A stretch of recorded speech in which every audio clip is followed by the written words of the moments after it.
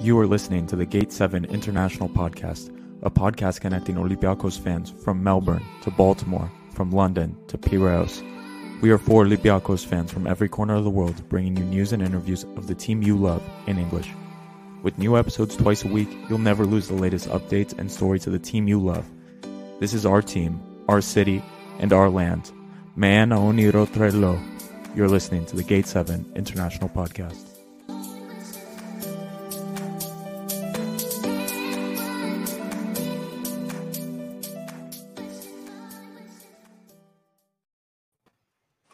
Welcome, ladies and gentlemen, to the Gate 7 International Podcast.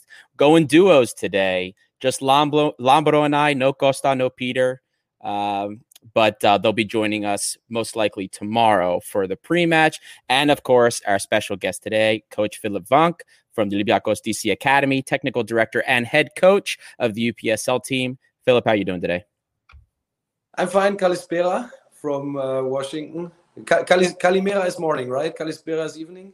Kalispera is evening, right. We're exactly. More going in that direction right now. No, I'm great. And I know we were playing a bit phone tag before and trying to make this happen for a long time. I'm very excited and happy that it finally worked out and that we got together now. Yeah, we're very excited as well. And hey, listen, that little bit of phone tag, it wasn't without reason. You were in playoffs. Very important stuff. And a place that was really far away. I think you mentioned it was like 15-hour trip for Lynchburg.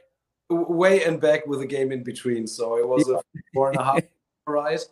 And our bus driver, we gave him a good tip, I think, because he made it, I think, in 3.5 the way to the game. So Oh, man, that's incredible. All right. Well, before we get started, guys, obviously, same old. We're going to get through some housekeeping items first.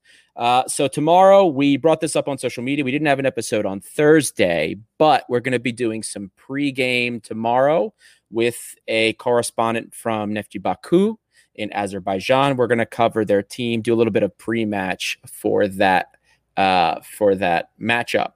As always, guys, a HEPA. If you are looking to defend Hellenism, do some fundraising for Greece and the motherland, check out your local chapter, see how you can get involved, see how you can meet other Greeks, and do just fun stuff with Greek people in general.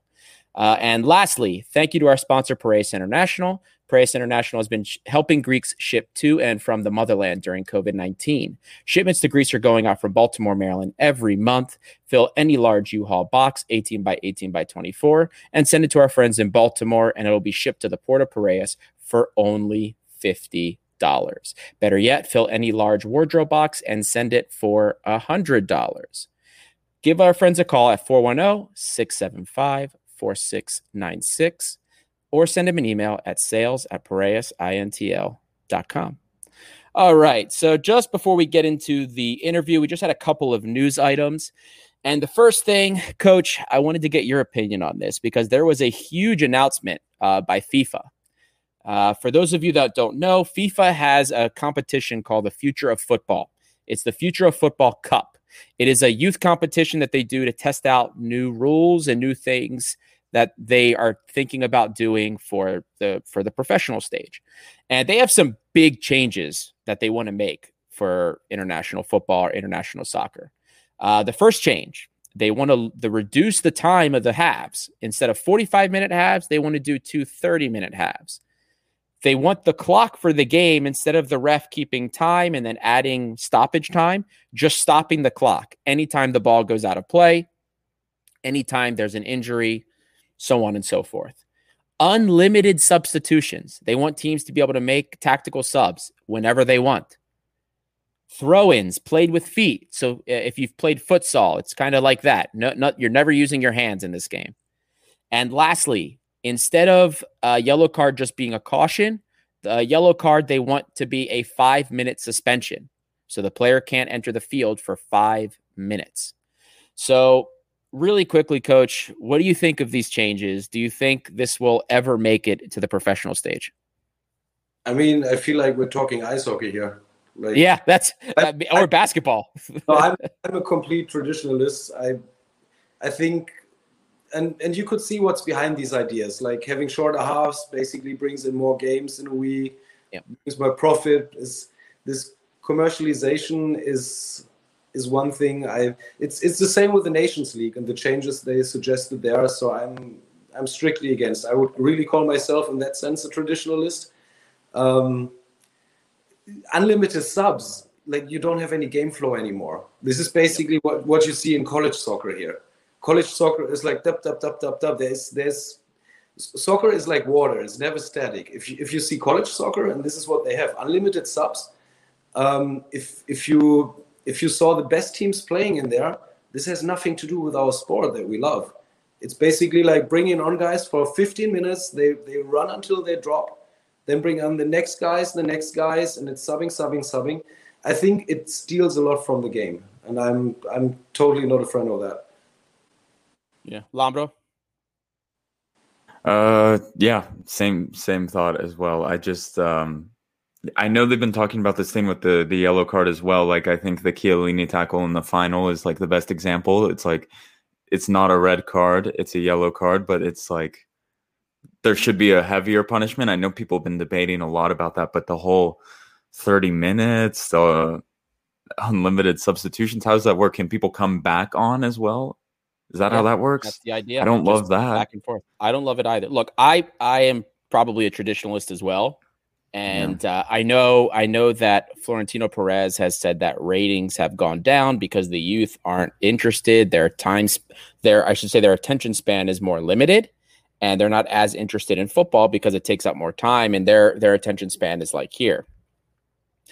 And if they're trying to model this after sports, other sports, like more like American sports, it's not like American sports are on the up and up either. They have been on the decline as well for esports. Esports are going up. So I don't think they should be modeling this after any American sport because they're not exactly doing too well either. And viewership has been either stagnant or steadily going down as well.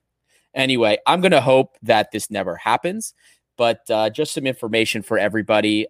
Many of our audience already had a lot to say on social media. We're not huge fans of this idea. The second point of news, guys, after that incident with Galatasaray, it ended up becoming a diplomatic incident, an international incident, where Turkish players, or I should say players from Galatasaray, were not allowed into Greece because they would refuse to do the rapid test. They had done a test prior within, I think, a 36-hour period, which is what the rules are. But the Greeks wanted them to do a COVID test, a rapid test, and they wouldn't do it. Well, guess what? They had 2 players test positive for COVID. And we had a lot of people getting upset with the Greek government saying that they did this on purpose. Well, it looks like they had a reason. They maybe knew something we didn't. So I guess thank you guys for doing your due diligence. And our players didn't catch COVID as a result. So now that that's over with, let's get into it. Let's get into the meat of the podcast, the reason everybody's here. And we're going to start with Coach Philip. Let's get some background. How did you start with your career in football as a player? When did you start, and where did you start? My players would probably say he can't remember anymore because he's so old already. I think I was 2.5 or 3 when I first met with the kids, and it was like back in the days, you're meeting with your friends in the neighborhood. We kicked the ball around, and one day, one mother just came and said, your friend, I don't know if it was Christian or whoever, said he's joining a soccer club, and don't you want to come as well? And I remember going there with him, and we trained with much older kids. I must have been 3 or 4. And I remember coming home, and I never wanted to do this again. I just loved playing. I loved being with my friends, and I was in a kind of competitive atmosphere as a very, very young kid. And I remember not liking this at all. And I think I set out for 1 year after this and just played with my friends in the backyard. And then when I was 5, I joined the club that was back in the days feeding into Borussia Dortmund. We didn't have this whole academy system in Germany. This just came after, I think, the big disaster in 2004. For Germany, big disaster. For Greece, I think the biggest moment ever at the Euros. And Dortmund didn't have an academy at the time, so I was playing for TSC Eintracht Dortmund back in the days, and really learned to love the game over there. I had very, very good coaches at a young age, and carried it on from there. Unfortunately, and a bit before the show, Ari and I talked a bit, and we share a bit the same destiny with our knees. So my left knee basically gave up when I was 18. Had 4 surgeries in there, and it was basically the same. Like cartilage damage, all ligaments were torn. And when I was 18, I was basically making a choice. I was telling the doctor, and I remember that my knee was big as a soccer ball, and I was lying in hospital, and I told him it was Wednesday after practice. And I said, hey, I have a game on Sunday. This has to be working on Sunday. And the doctor was just looking at me and said, like, if you are able to walk again in your life without pain, if you can ever jog again, you can be thankful.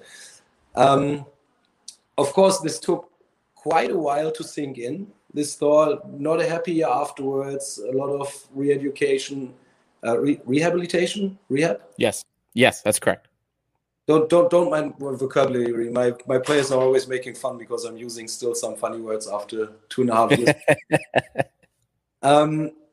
And when I was 18, my former club back then offered me to coach a youth team when I was 18, and I already had my first coaching experiences with 15, 16 because our high school coach left in the middle of the season, and I was kept on our high school team, and I basically took over practices. I didn't really have a clue what I was doing, but I think the guys had fun. And when I was 18, I picked it up a bit more, and I did my first coaching license, and I actually trained an under 14. And this is how the whole process started. And initially, I wanted to study sport and sport development and wanted to go into journalism. So basically what you guys are doing, I think it's amazing, by the way. After my knee injury, I ended up studying law and going to law school and becoming a lawyer. So I was actually part-time coach and full-time lawyer afterwards. It's a fantastic background. Lovely, lovely story. Now, so you very young also. You started very young coaching. That's incredible. Now, give us a little bit of an idea. So you started coaching. You were doing this part-time. Now, what brought you to the U.S. for coaching? What brought you to Olympiacos DC? So, how long is your podcast going? Okay, I think I come with a short version. 2014, when it was basically Germany's best moment in the younger past, when they became world champion, I had another incident with my knee, or this time it was the other one. And I used the time afterwards in the rehab to make my UEFA coaching licenses. And I trained a very high-ranked under-19 team in Germany. And I was basically searching for the next challenge in my life. And 4 years ago, or 3.5 years ago, my life pretty much turned upside down. I reconnected with my former exchange student, and I was a guest in her house in '99 when I was 15 years old. So I was an exchange student from Germany in America. And we reconnected 3.5 years ago after 17 years.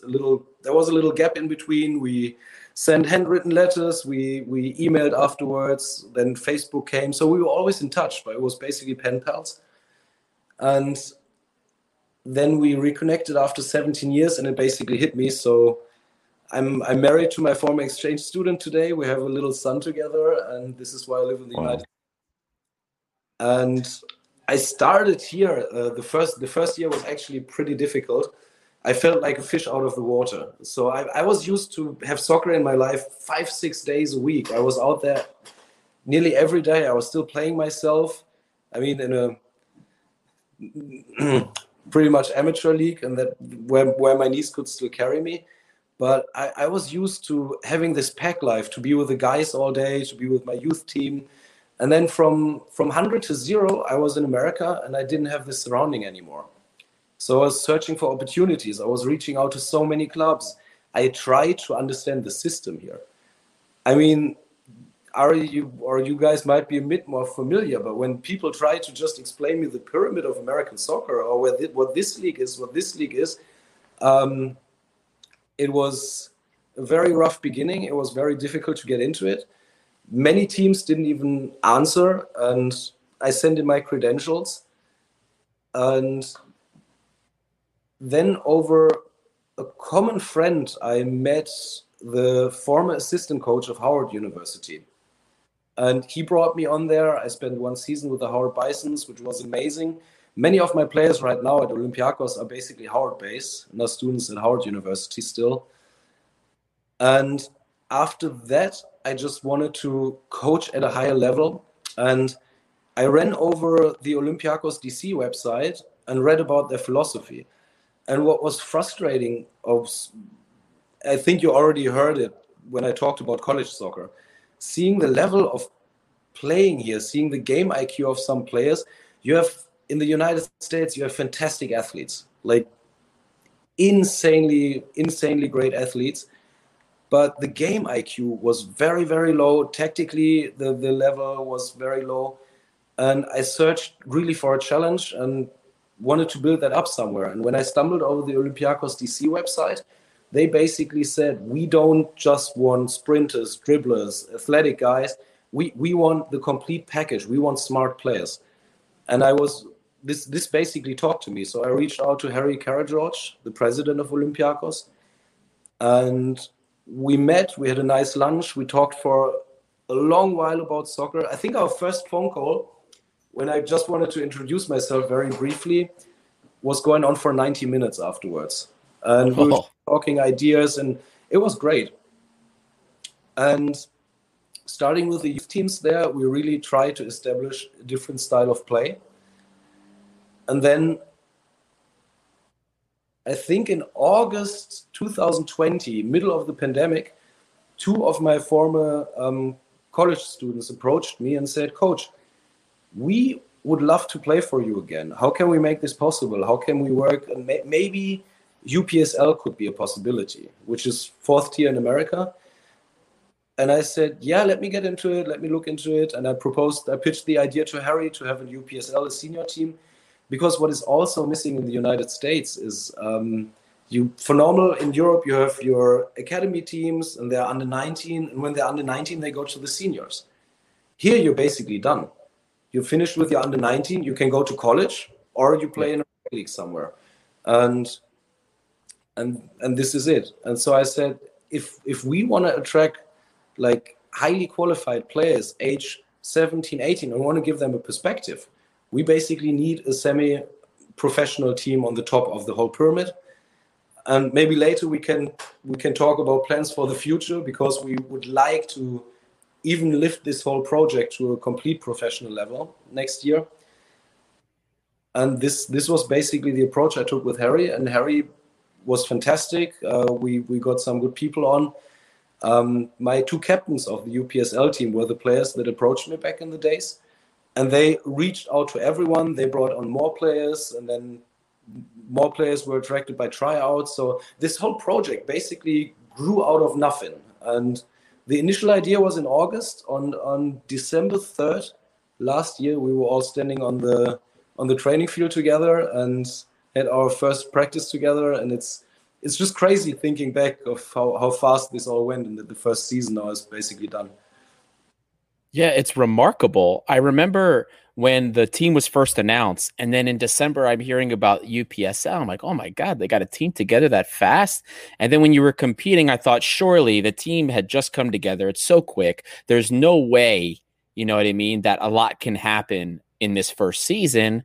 And much to my surprise, and of course, my happiness, I should say, they did well. Now, we're going to get into that, of course, as well. But now that we're already on the topic of you coaching Olympiacos, give us some of your we use the same thing with Coach Yanni and with Harry Karageorge, your core tenets, your primary focus as a coach. what are your focuses for your players in general? So I already said we establish a different style, and it got mixed up a bit. I want to get away from long balls. I want to build up on the ground. I need very, very smart players. I need players that have an insanely good decision making.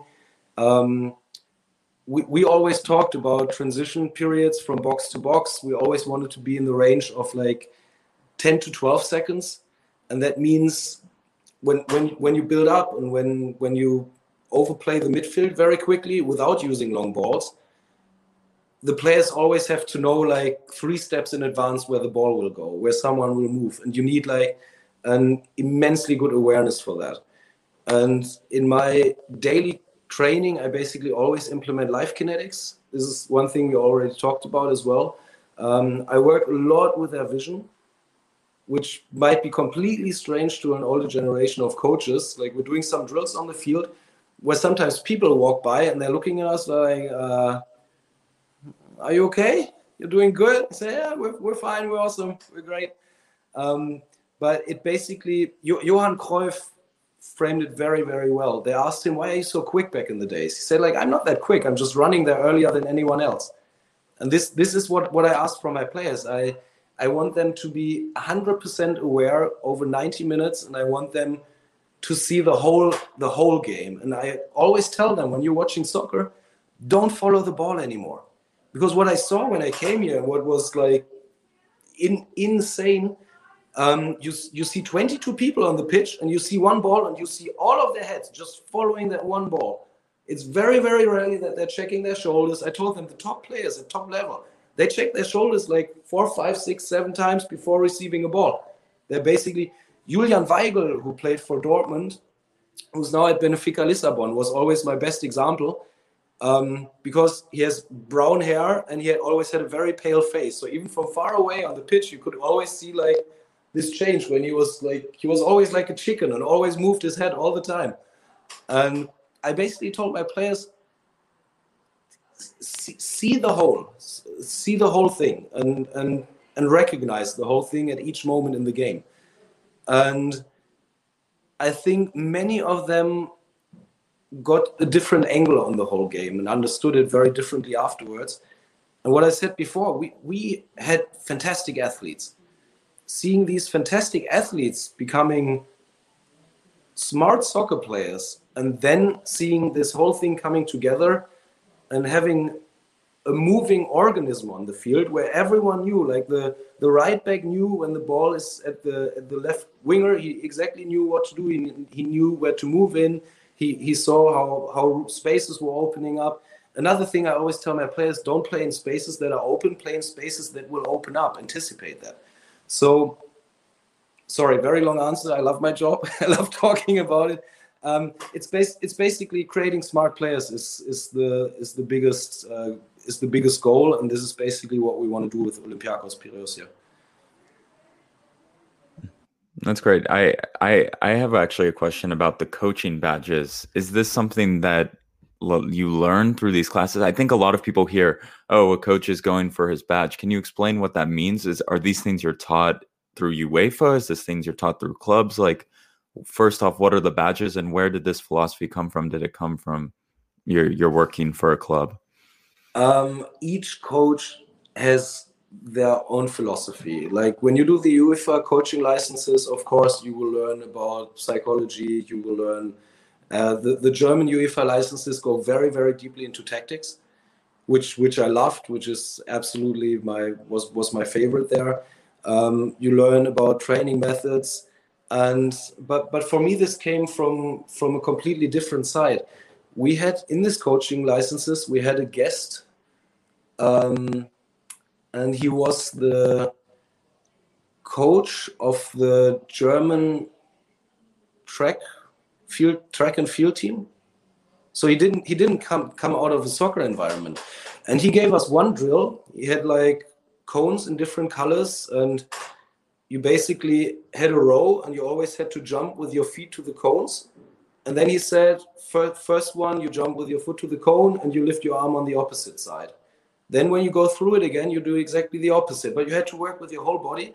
and the cones had different colors, and the colors afterwards were giving you different tasks, and you had to perform different tasks afterwards according to the color of the cone. And basically, it just worked with your information processing.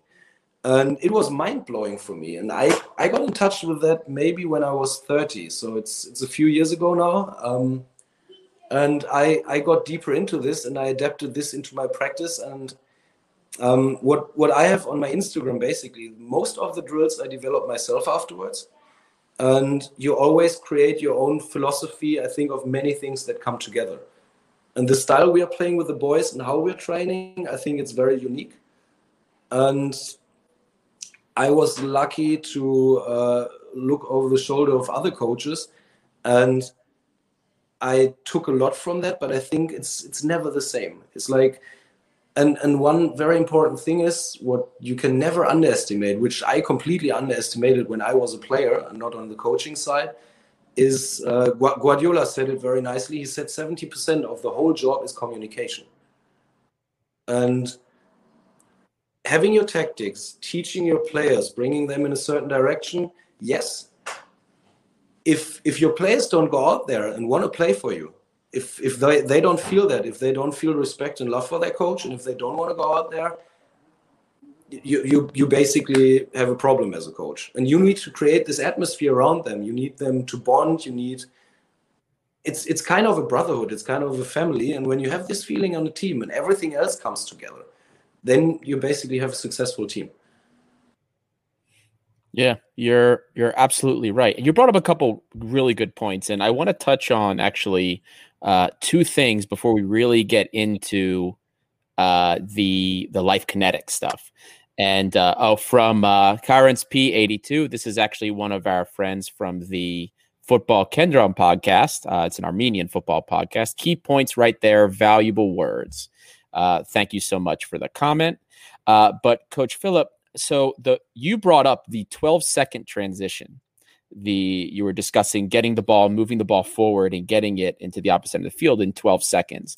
That is an amazing feat, because I don't think a lot of people that maybe haven't played the game don't realize how difficult that is to get the whole field there and not kick the ball up and have good possession in doing so. We're talking a lot of one touch, a lot of pass and move, requires a lot of coordination. The pros make it look easy, but when you're playing with amateurs and not everybody has the same level of skill, it's very difficult to do, especially in the lower levels. And you brought up another really good point. In the U.S., great athletes here, always has been the case. And it's something that's commented on a lot by European clubs, but the vision is never there, or the vision is lacking in a lot of players. And I remember as a player myself, I never, all the coaches I ever had, most of our practice, I was running all day. It was running. And then the ones that were a little bit more advanced, we were doing some, short-sighted like scrimmaging and like with nuances to that and working with some cones here and there. But when it came to like agility training and really things that made me focus on, we'll say, the thinking aspect of the game, the mentality of the game, the tactics of the game, wasn't until I got involved with a foreign coach, or my coach Yanni. And then that was all parts of the game I didn't even realize, or I didn't even think about beforehand, because that wasn't part of the game that we were taught here. So this was so important for me, for those points that you made. Now, we talked about this a little bit before we started recording, which the life kinetics. That is very interesting, and we have gotten some messages in the past about that when we shared the Instagram videos. So give us a little bit more specifics about some of the drills that you do for the life kinetics. I know you said kind of the purpose was working on awareness, the ability to think, in multiple facets, doing one thing while you're also doing something else, keep your mind constantly moving around. Give us some specifics. What kind of drills do you do specifically with life kinetics? We've seen some where like the player is doing like what do they call those when you're putting your foot on the ball, but then you're we used to call it, I think, like Mexican hat dance back in the day, but then they're juggling at the same time. I forgot what that drill is actually called, but that's what we used to call it back in the day. To be honest, I have no idea where you are right now, but It sounds great. So I think you saw some of the drills. I give you an example of our daily training, for example. So many teams, many coaches start off their practice with rondos. Rondos, yes. Every variation. So, Coach Philip, real quick, for the listeners that aren't familiar with those, can you explain what a rondo is? It's basically few guys standing on the outside, passing a ball, and one in the middle, or two in the middle, or three in the middle try to chase it. And whenever they get it, the person who did the mistake has to go in the middle. It's like the best defensive drill if you're playing FIFA 21 or Football Manager. You do that drill. It's like the best to boost your defensive stats for the listeners that aren't familiar. Okay, so that very simply described. So what Life Kinetics do and what my training does, I try to overload my players in every practice, completely overload them, that basically the game afterwards is a walk in the park for them and is relaxing. What you also train with this is being resistant to stress. And on the example of rondo, so I have players standing on the outside, passing the ball around, and then you can vary it. You say you just take one touch, or you say you just always combine. You take one touch, the next one takes two touches, one touch again, two touches. They are mandatory. So the players already have to observe what they're doing. They need to see who touched it before me. Did he do one or two touches? I have to do the other thing. Plus, if you have one touch, you have to play to a player that is far further out of pressure, that is not close to the player in the middle, because he needs more time on the ball with two touches. So you have to think strategically. Little example. Another thing in rondos, while playing the ball on the ground, I give them a ball in the hand, and they have to pass it on top, so two balls are going in there. The next is, while you have the ball in the hands and the ball on the ground, they get a red cone, they get a blue cone. They have to hand over the red cone whenever they are open, and they can't hold it longer than 4 seconds. They always have to check their shoulders and give the red cone clockwise and the blue cone counterclockwise. So there are two balls going, there are the cones going, and then you afterwards tell them 2 objects can never be at the same player. So still, while they're playing with 1 or 2 touches on the ground, they have to anticipate, when is this cone there? When is this cone closing in? When is the ball over there going? They have to always make themselves available. This is another thing that is very important for me, is communication. So they always got to talk. Whenever they can help out, they're available for one of the objects to take it over. They got to check in. They got to come for it. Very big sickness in American soccer, and I don't want to talk bad about it or too badly about it, but most players, and I always tell my players that on the field, they play a pass and they admire their work, what they just did. They're standing on the field and they're like, oh, wow, that was my pass. And I said, what did you do afterwards playing this pass? You were standing there, you were admiring what you did before. No, you move. You move out of space. You get into the next space. You bind the player, you open up the next space. And this is what I said, 90 minutes awareness, and constantly keep them going. And we're even playing these rondos, I would say sometimes over 20 minutes in a training, and it's draining after a certain time, because you really have to be 100% focused. The next thing we bring in, and I always tell the guys, if you don't learn to play soccer, at least you learn your little multiplication with me. They have to say numbers. So each of their touch on the ground with the ball, the first one that passes it says 3, the next one says 6, the next one says 9, the next one says 12. And the player in the middle that's chasing the ball has one task. He has to chase the ball, plus he can put psychological pressure on them by shouting random numbers. So when they're still going through their numbers, the player in the middle is shouting 16, 14. And you will see that players really having to focus on all of these motorical skills, plus talking, plus thinking and anticipating. The feedback I got from many of my players, I've one player that comes from Texas.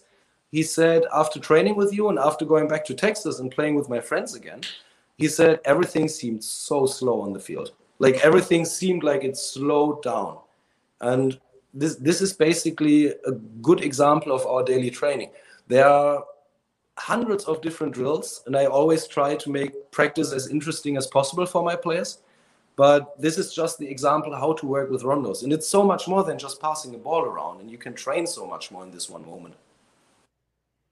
Yeah, they're incredible. I just the few that I was watching, I was astonished, because I know if I had to do those in practice, that would have been very interesting for me.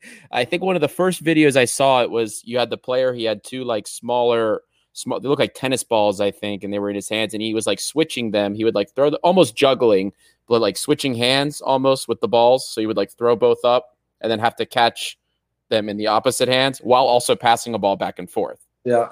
So that I love that. That seemed really fun. That is actually one of the very basic drills of Life Kinetic, but then combined with soccer again. And it's basically triggering the information exchange between your left and your right brain, and is strengthening the bridge in between the two brain hemispheres. Yeah, that's just incredible stuff there. I mean, and it definitely has an effect, because I mean, the boys look great on the field. They can see, the vision's very good. They pass and move around. So I definitely think at the very least, they're taking some lessons from the Life Kinetics training at the very least. Lam, do you have any more questions for the Life Kinetics? No, it sounds amazing. I don't know that much about it, but so this really came from a non-football person that you got the Life Kinetics, you were first introduced that to, or is that something that you also saw in academies in Europe as well? Is that something that is a thing in Europe more so, or not so much? Words, and I don't know how deep this goes, but Jürgen Klopp at Borussia Dortmund trained with that. I think it was with Felix Neureuter, who is, I hope skiing people won't kill me. I don't even get in the terms what he is, but he was a professional skier. You've got me. So. And they invited him to a practice of Borussia Dortmund, and there's a video on YouTube somewhere where Mats Hummels is completely struggling and juggling balls as well, and nearly falling on his nose while just walking. And I know Jürgen Klopp brought this into his practice, because his style of football requires the same. His players have to be like 100% aware in every situation, and they play such quick transitions over the field. And I know that the German national team implemented this as well. But I can't tell you in which depth, because depth, my favorite word in English, by the way, depth. Another thing my players love when I say this, play into depth. Because it all happens behind closed doors. So there's just a little advertisement, and there are little videos on YouTube, but you don't know how deep they go into it. But again, most of the program, or nearly all of the program that you see on my Instagram, this is what I designed myself, and I basically made it fitting for soccer, especially the rondos. And I have some great friends in Ulm, in southern Germany. They're called Soccer Kinetics. And I was very happy to be the co-author in their last book. And there I basically described the rondos and described what I just told you guys, and had a little part in their book. And this is something which I haven't come across so far in my career. Well, now that we've kind of gotten a glimpse of the philosophy, some of your training tactics, now give us, for the academy, because you're not just the coach, obviously, of the UPSL team, you're the technical director of the academy itself. What is your short-term and long-term goals for the academy itself? So short-term is basically building up elite teams at the youth level and letting them play MLS Next. What I'm very proud of, and what one of my goals is, and I think for a coach, it's always the biggest honor if his players want to become coaches afterwards. And I want to recruit the next coaches for our youth academy out of our UPSL team. And I want basically them to take over responsibility to work with the same mechanisms that we installed in the UPSL team and work at a high level. A long-term goal is basically bringing this UPSL team into NISA. And this would be the next step. Like, we're playing 4th tier in America right now. NISA would be 3rd tier, and this is already completely professional. And this is something where I hope that Olympiacos Greece is supporting us. And this will be definitely something for the future, and creating an absolute program of excellence there, and maybe cooperate with the college here as well to have their facilities. And this could also lead to a big play exchange, that Olympiacos sends us players from Greece, from the U19 that play with us, maybe study in the United States. And there is a lot that we're talking about right now, and I'm really, really excited about the things to come. This is also a question that I asked Harry, but is that something also that you're considering, how cool it would be to send a kid that you guys have trained off to Greece and see them play at a European club? Is that also a goal that you guys are considering, that one day one of these kids will reach Olympiacos, either the academy or even the professional team one day? I mean, of course, that should be the goal. I mean, we are a part of the scouting network, and we want to create players of excellence, and this would be the absolute goal, of course. Already of my UPSL team, which I'm very proud of, one of my players signed in Greece in the second division with FC Santorini a week ago. So already these guys are going in other places right now. 4 of my players are currently in Europe trying out for professional teams over there. I sent to my good friend Mark Woller, who's the coach of Holzwickede SC. I'm constantly sending him players over from our team so they could test their abilities in the 4th and 5th division in Europe, in Germany, and go on from there. Because one thing that is also very remarkable, if you ask all of my players, all of these guys, what do you want to do in your life later? And they're all studying, they're all doing their academics, but of course 95% of them saying, I want to be a professional soccer player. And I think we have huge talent here and there.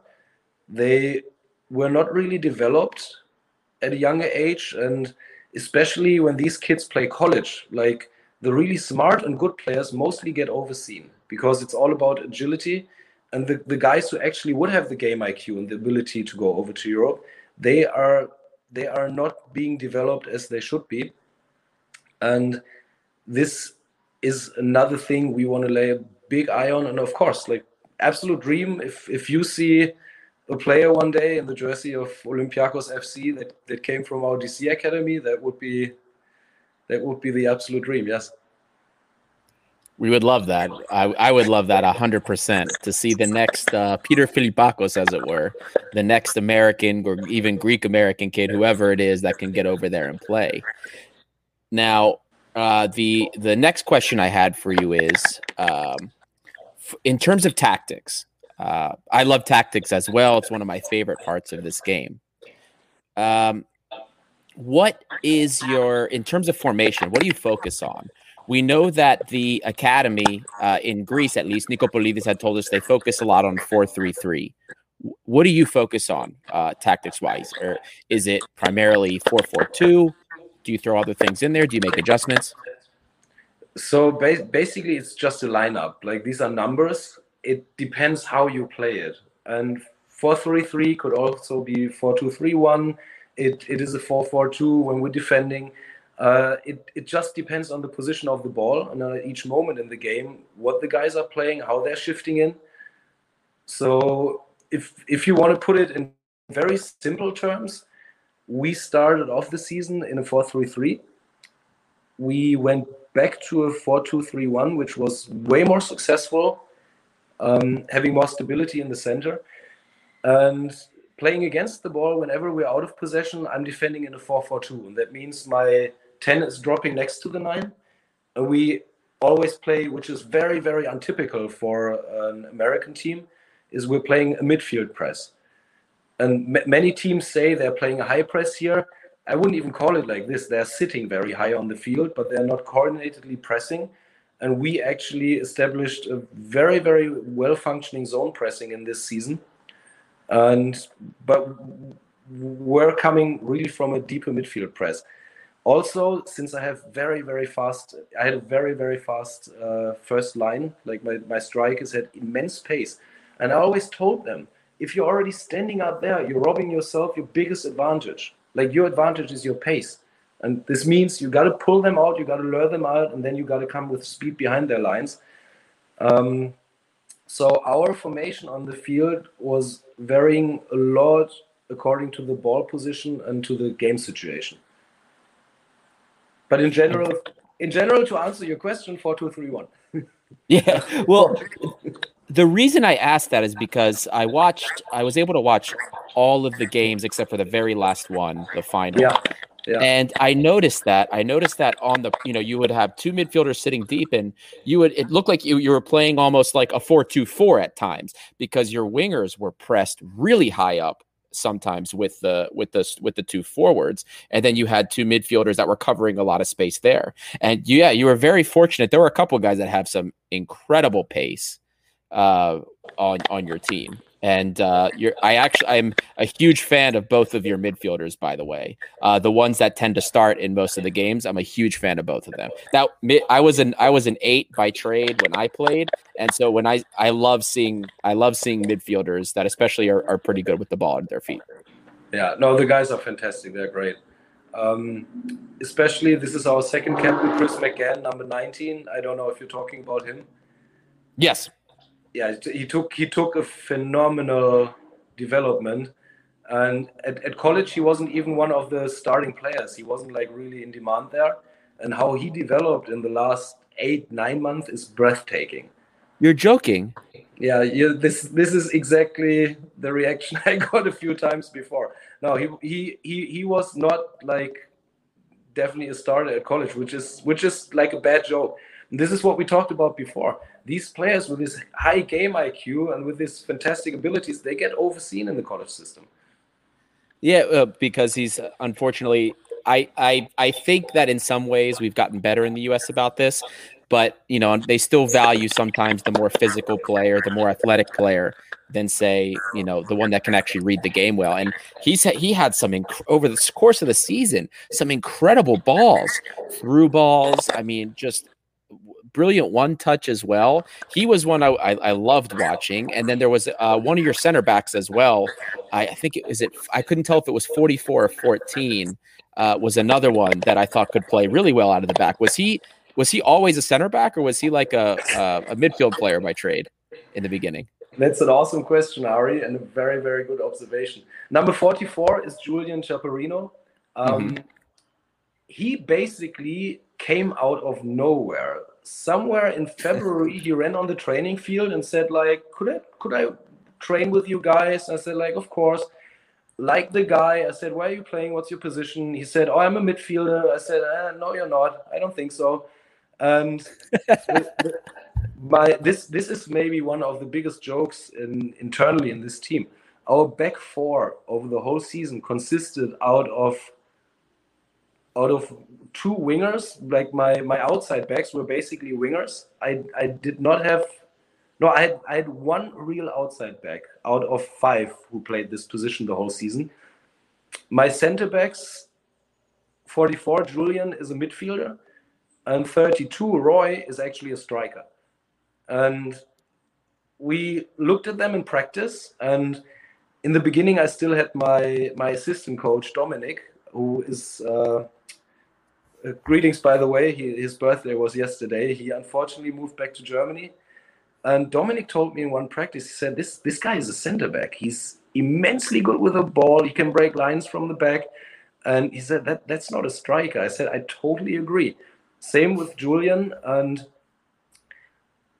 I don't know if he was too happy with me telling him that and putting him there in the beginning. But all these guys established themselves in these positions they were not really used to. And they did a fantastic job. Yeah, they really did, and that's I mean, when I watched them, because I have to say, all the teams that you guys played, there was no other team that you played against, even Lynchburg when you guys lost to them. No other team had center backs that could play the ball, or at least have both center backs that could play the ball as well as they did.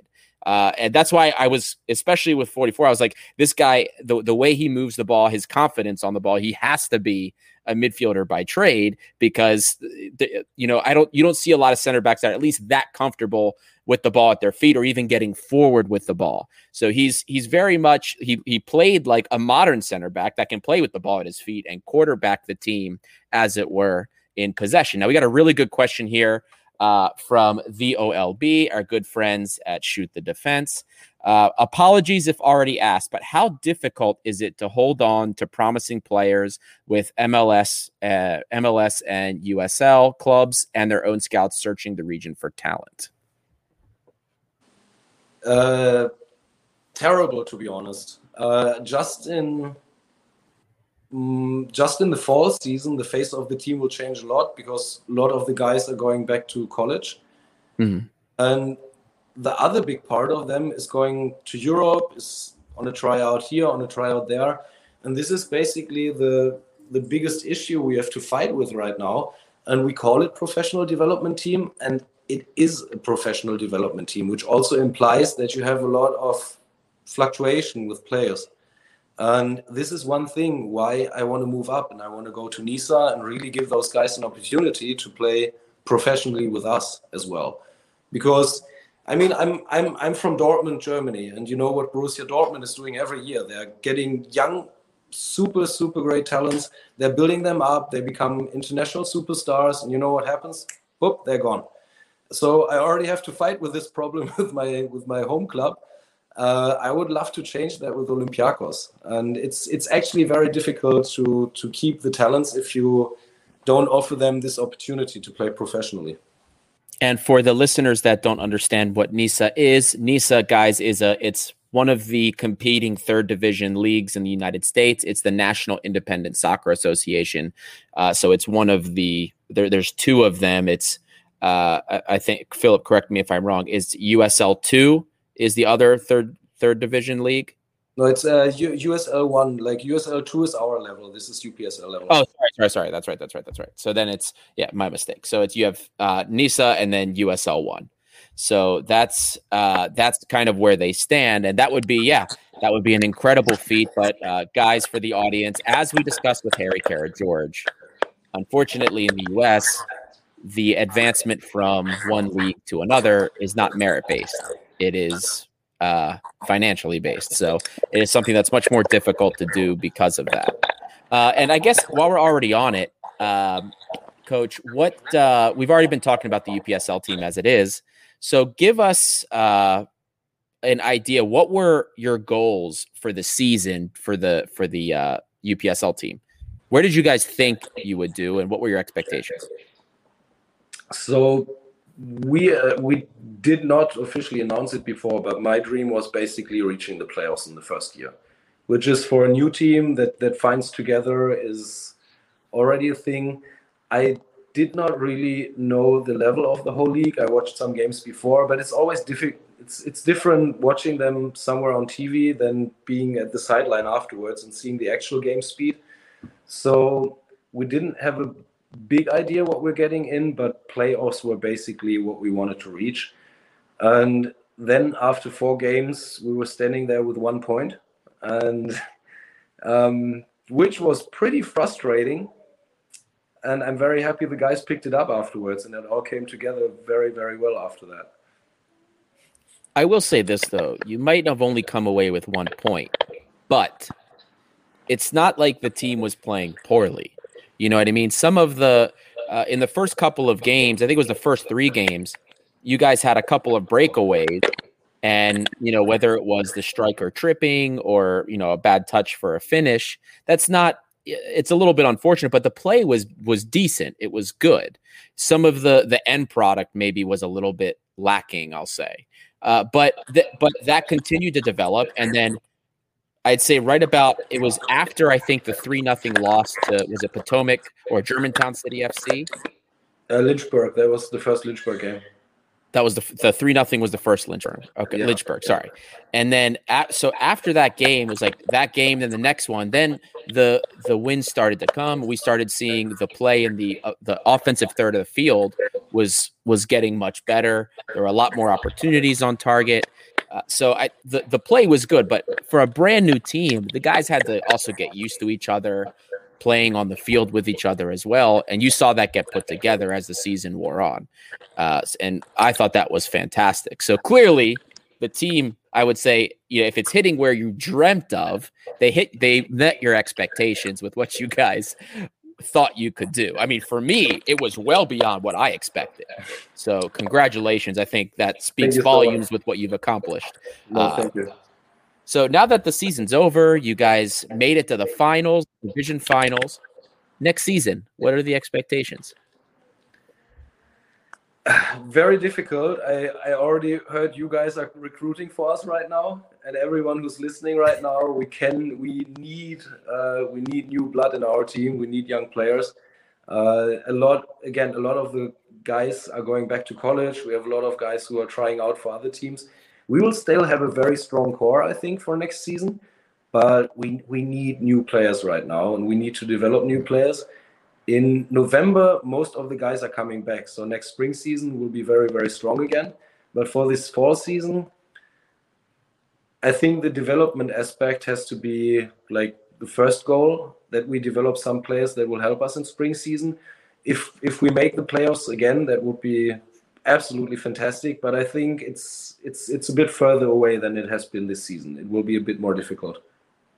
Another question from our friends at Shoot the Defense. Is it a disadvantage being based in an area where football isn't as popular as, say, Texas, where Dortmund and Liverpool both have academies? I wouldn't say soccer is unpopular in this region. I was actually surprised how many people are following it, how many people are completely invested in it. First coming here, I was really like overrun, and you have so many clubs, you have so many organizations, you have so much passion in this area. Like the DMV area is actually a great place to be if you want to develop something in soccer. Yeah, actually, I would have point out my old club is now Baltimore Bays. They're a Chelsea academy now, or a Chelsea affiliate, I should say. Yeah, and just locally, like football's it's a bit of an immigrant community as well. So there's like quite a few Europeans, Latin American, South American. So I always felt in the DC area there was a strong, even like following club football in Europe was a big thing. And I actually have a different question, Coach. I asked this to Nikopolidis, who kind of is the academy head, and I wanted to ask you.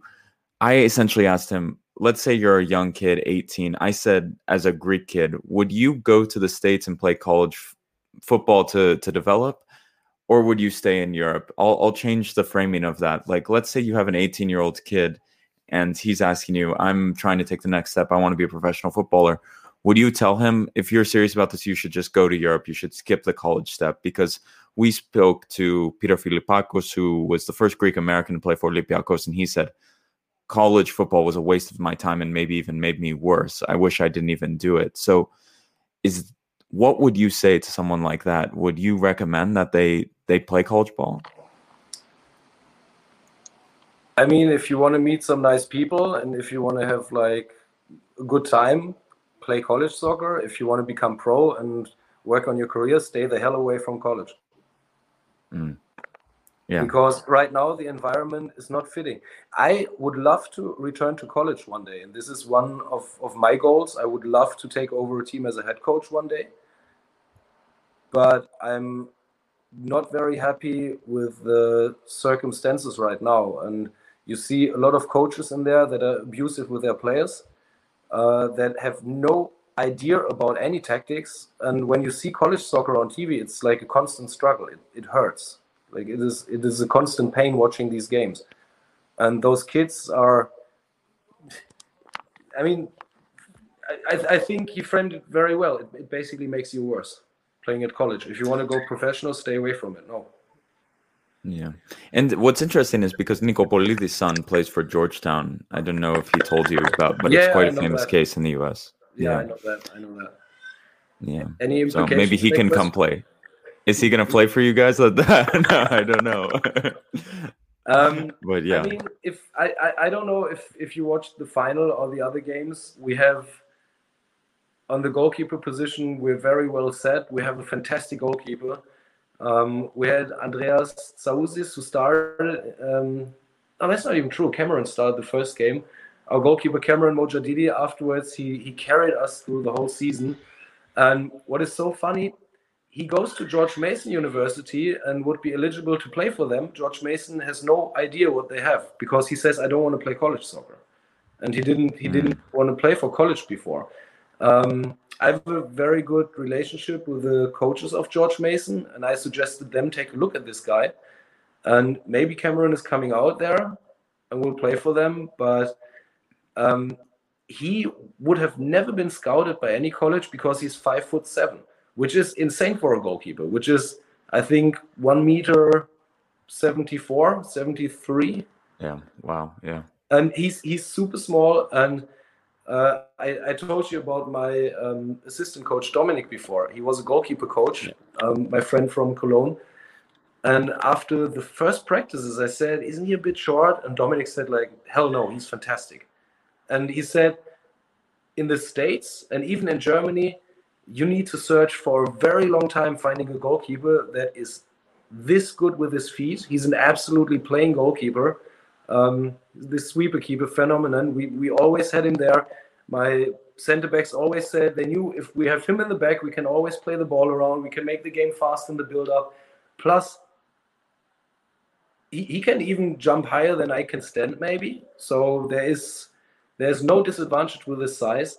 When Nikopolidis is coming over, I mean, he can definitely bring his son over. I would never say no to that. But we have excellent goalkeepers on our team right now, and I'm very, very happy about that. I'm so glad you actually brought that up, by the way, only because we actually, when Vaclik signed for Olympiacos, there were people complaining he was too short, and he's 188 centimeters. Almost 6'3", and I brought up to people because I follow statistics with football very closely, and I couldn't find any statistic that proved that one goalkeeper was better than another simply because he was shorter. I mean, look, Iker Casillas is regarded. I brought this up in the last podcast. Iker Casillas is widely regarded as one of the best goalkeepers of all time, a legendary goalkeeper. And he was barely 6 foot. He was 5'11". There's a bunch of goalkeepers. If I take right now the top performing goalkeepers across Europe, actually a lot of them are under 6 feet, or at the very least they're under 185 centimeters. But people seem to be looking for that Gigi Buffon, the 6'4", that's 192 centimeters, I think. Is that right? Yeah. So they're looking for 190 or more centimeters, and that's the only goalkeeper you can have. So I'm very glad to hear that even though you have a goalkeeper that's a little shorter, he's extremely athletic and a very, very good goalkeeper. And yeah, the goalkeeping for you guys this season was incredible. Some fantastic saves overall. Even though you guys had some of the refs working against you on that last game, what was that deflection off the top bar that they let? For some background for the listeners, we didn't advertise. There was a cup. What was the cup called again? The American Cup. American Cup. But Ari, I have to drink 4 or 5 beers afterwards when we talk about this moment. So for some background for the audience, Coach Vonk sent me a video because we didn't really advertise the cup, even though the boys played in it. We didn't, it wasn't something that was easily available for video to watch, so we didn't advertise it on the podcast. But a goal was allowed to stand that really shouldn't have stood. In the United States, we tend to repurpose American football fields for use in soccer and or football games. So for those that don't know what that is, basically the goal post is a repurposed field goal post as well. So instead of just having the goal be, the two upright basically pillars and the crossbar at the top, there's a second crossbar that's about 1.5 feet, almost 2 feet on top of that. And then another, and that spans across. Technically, when you play in, or at least in every league I ever played in and that I've seen people play in, when you play on a field like that, that second crossbar, if the ball hits the second crossbar, it is supposed to be out and a goal kick. In this case, the ball hit off that second crossbar, kind of bounced back, but then had backspin and then bounced in the goal. And the refs gave that as a goal, even though it was supposed to be ruled as a goal kick. And the players stopped. They kind of, when they saw it bounce down, they were like, oh, okay. You know, it looked like they thought it was a goal kick as well, and it bounced into the goal, and it shouldn't have counted. So that type of travesty, unfortunately, exists. And our refereeing in this country is pretty awful, I'm going to say. Hey, you can say it. I just wanted to say I don't want to make already friends for next season in the UPSL. So I'm leaning back, and this is completely you, Ari. Go for it. No, I can tell you firsthand. The officiating in this country is terrible. Terrible. I mean, I have friends that are referees, and let me tell you, when they go to get their licenses for things, I mean, if it's different places you go get the license, it seems like they teach different things because everybody seems to come out with a vastly different interpretation of different rules. So I'm not going to go much more beyond that. But okay, as we begin to I tell you guys of my favorite moment in a youth game I've ever, this was my favorite reffing moment ever. One of their players was having a throw-in. He threw it in the field, the ball went in the field and had spin and directly went out again 10 yards later. And the referee gave them another throw-in from the point where the ball went out. Oh my God. Like, in my next practice, I will teach all the boys just to throw the ball as far as they can, and we basically always have a corner kick afterwards, throwing the ball from there, and we basically advance on the field by that. And that was really one of the moments when FIFA will use that example to change the rule for sure. They're like, we can't be having these throw-ins anymore. Oh my God! My assistant coach asked me back then. He asked, "What did he just do?" And I looked at him and I just sat down on the bench and I didn't speak for the rest of the game anymore. And I went home afterwards. It was insane. But there were more of these moments. We did get one more question before we begin to wrap up here. Our friends again at Shoot the Defense. Final question. What motivational games do you enjoy using during training sessions? So what are your favorite motivational tactics to get your guys going in practice? That's a good question, and the answer is none. Because what is the best motivation is whenever the guys are competing, and basically in every practice you're competing in all of the drills somehow. Since the guys have such a great atmosphere, and after practice they're going out together, they're going eating together, all of them are already trash talking in practice. It starts with a warm-up. They're like, "Oh, Chris, you lost the ball again, man." It's like they basically hype each other up in every practice, and you don't really have to motivate them. Each and every of our practices, and this is what I'm most proud of, we kind of created a family atmosphere around these players. And at every practice, you see smiling faces. And I say this is the best environment they learn in. So the biggest motivation is that they're having fun. And of course, sometimes I get a bit louder with them, but I want this positive dynamic in every practice. I want the players to come out and know, hey, in an hour there's practice, and already smile and be like, I'm happy. This is my evening. This is what I want to do. So we basically worked on the motivational side every single minute in every practice and also around the team. Okay, I think I have one last question before wrapping up, Adi, if I can. Other than sending the players highlight tapes of Kostas Fortounis to watch and Olympiacos to watch, no, I'm just joking. Or is there any football league teams that you recommend the players to watch? Be like, okay, follow this team, follow what they do. They run a sound system. Is that a thing? I mean, I'm a bit biased, to be honest. I, of course, told my players to watch the old games from Borussia Dortmund when Klopp was coaching them, especially season 11 and 12. I loved their transition soccer. I loved their switch off game. I loved the game pace. Still, I'm watching some Liverpool games. I'm a huge, and again, I'm biased, but I'm a huge fan of the German Bundesliga because it's way more tactic based. The Premier League in England is, I think, more physical and a bit faster, has higher pace. But in the Bundesliga, there's the plan behind it, and the tactical plan is this is basically what I try to teach my players as well, like following these games. And again, don't follow the ball, but see the whole construct on the field.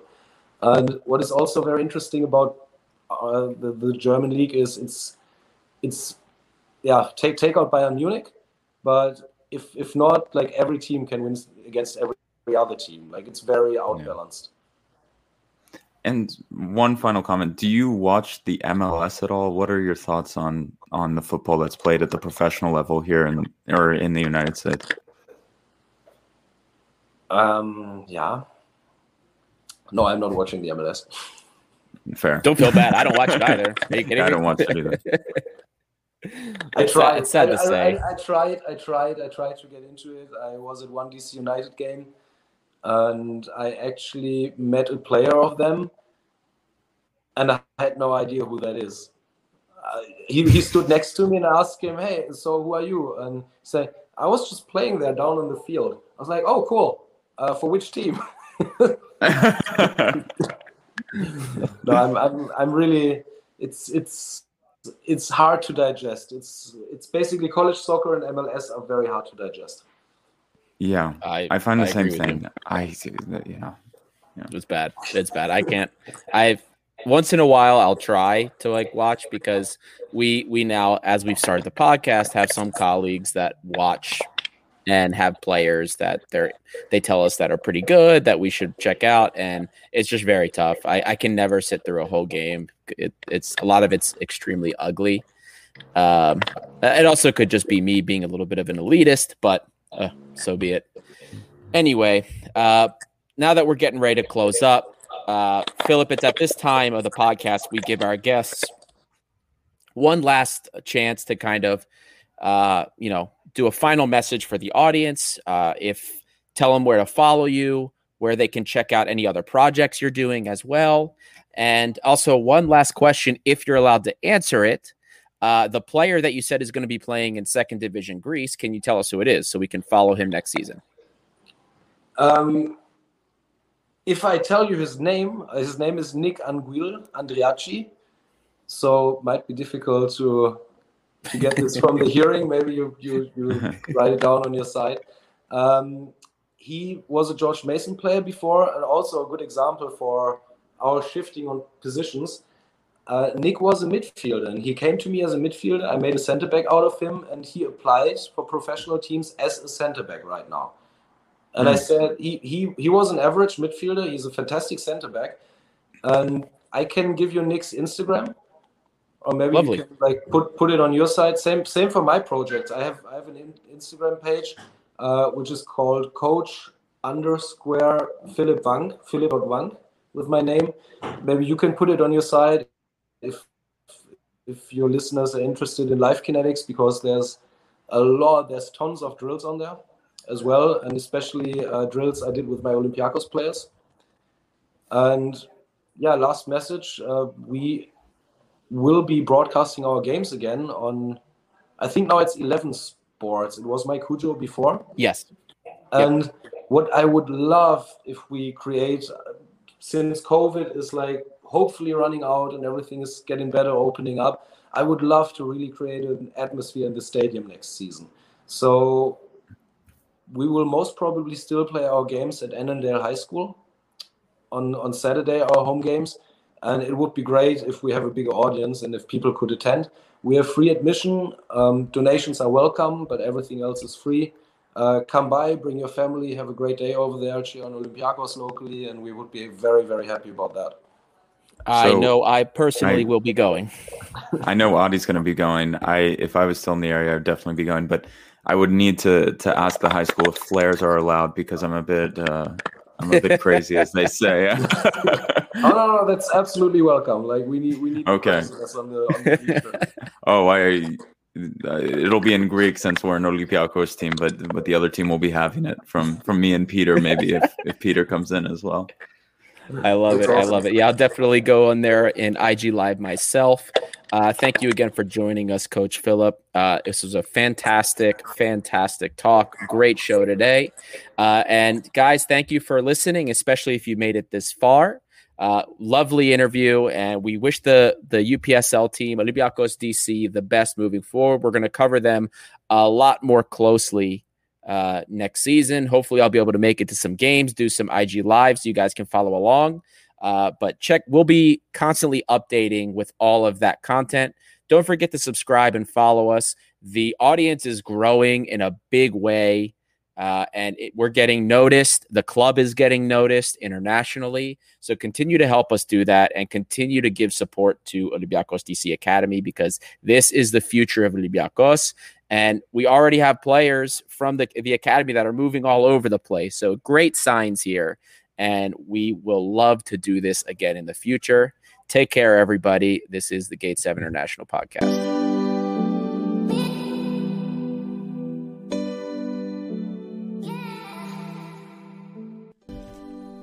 You just listened to an episode of the Gate 7 International Podcast, a podcast connecting Olympiacos fans from Brussels to Tokyo, from Toronto to Geneva. We are 4 Olympiacos fans from every corner of the world, bringing you news and interviews of the team you love in English. With new episodes twice a week, you will never miss out on the latest updates and stories of the team you love. If you liked what you heard, make sure to follow us on social media at Gate7INTL, give us a subscribe on YouTube, or even leave a review on all our podcast channels. Until next time, this is our team, our city, and our story. Θρύλος είσαι. Στο μυαλό κάτι μαγικό.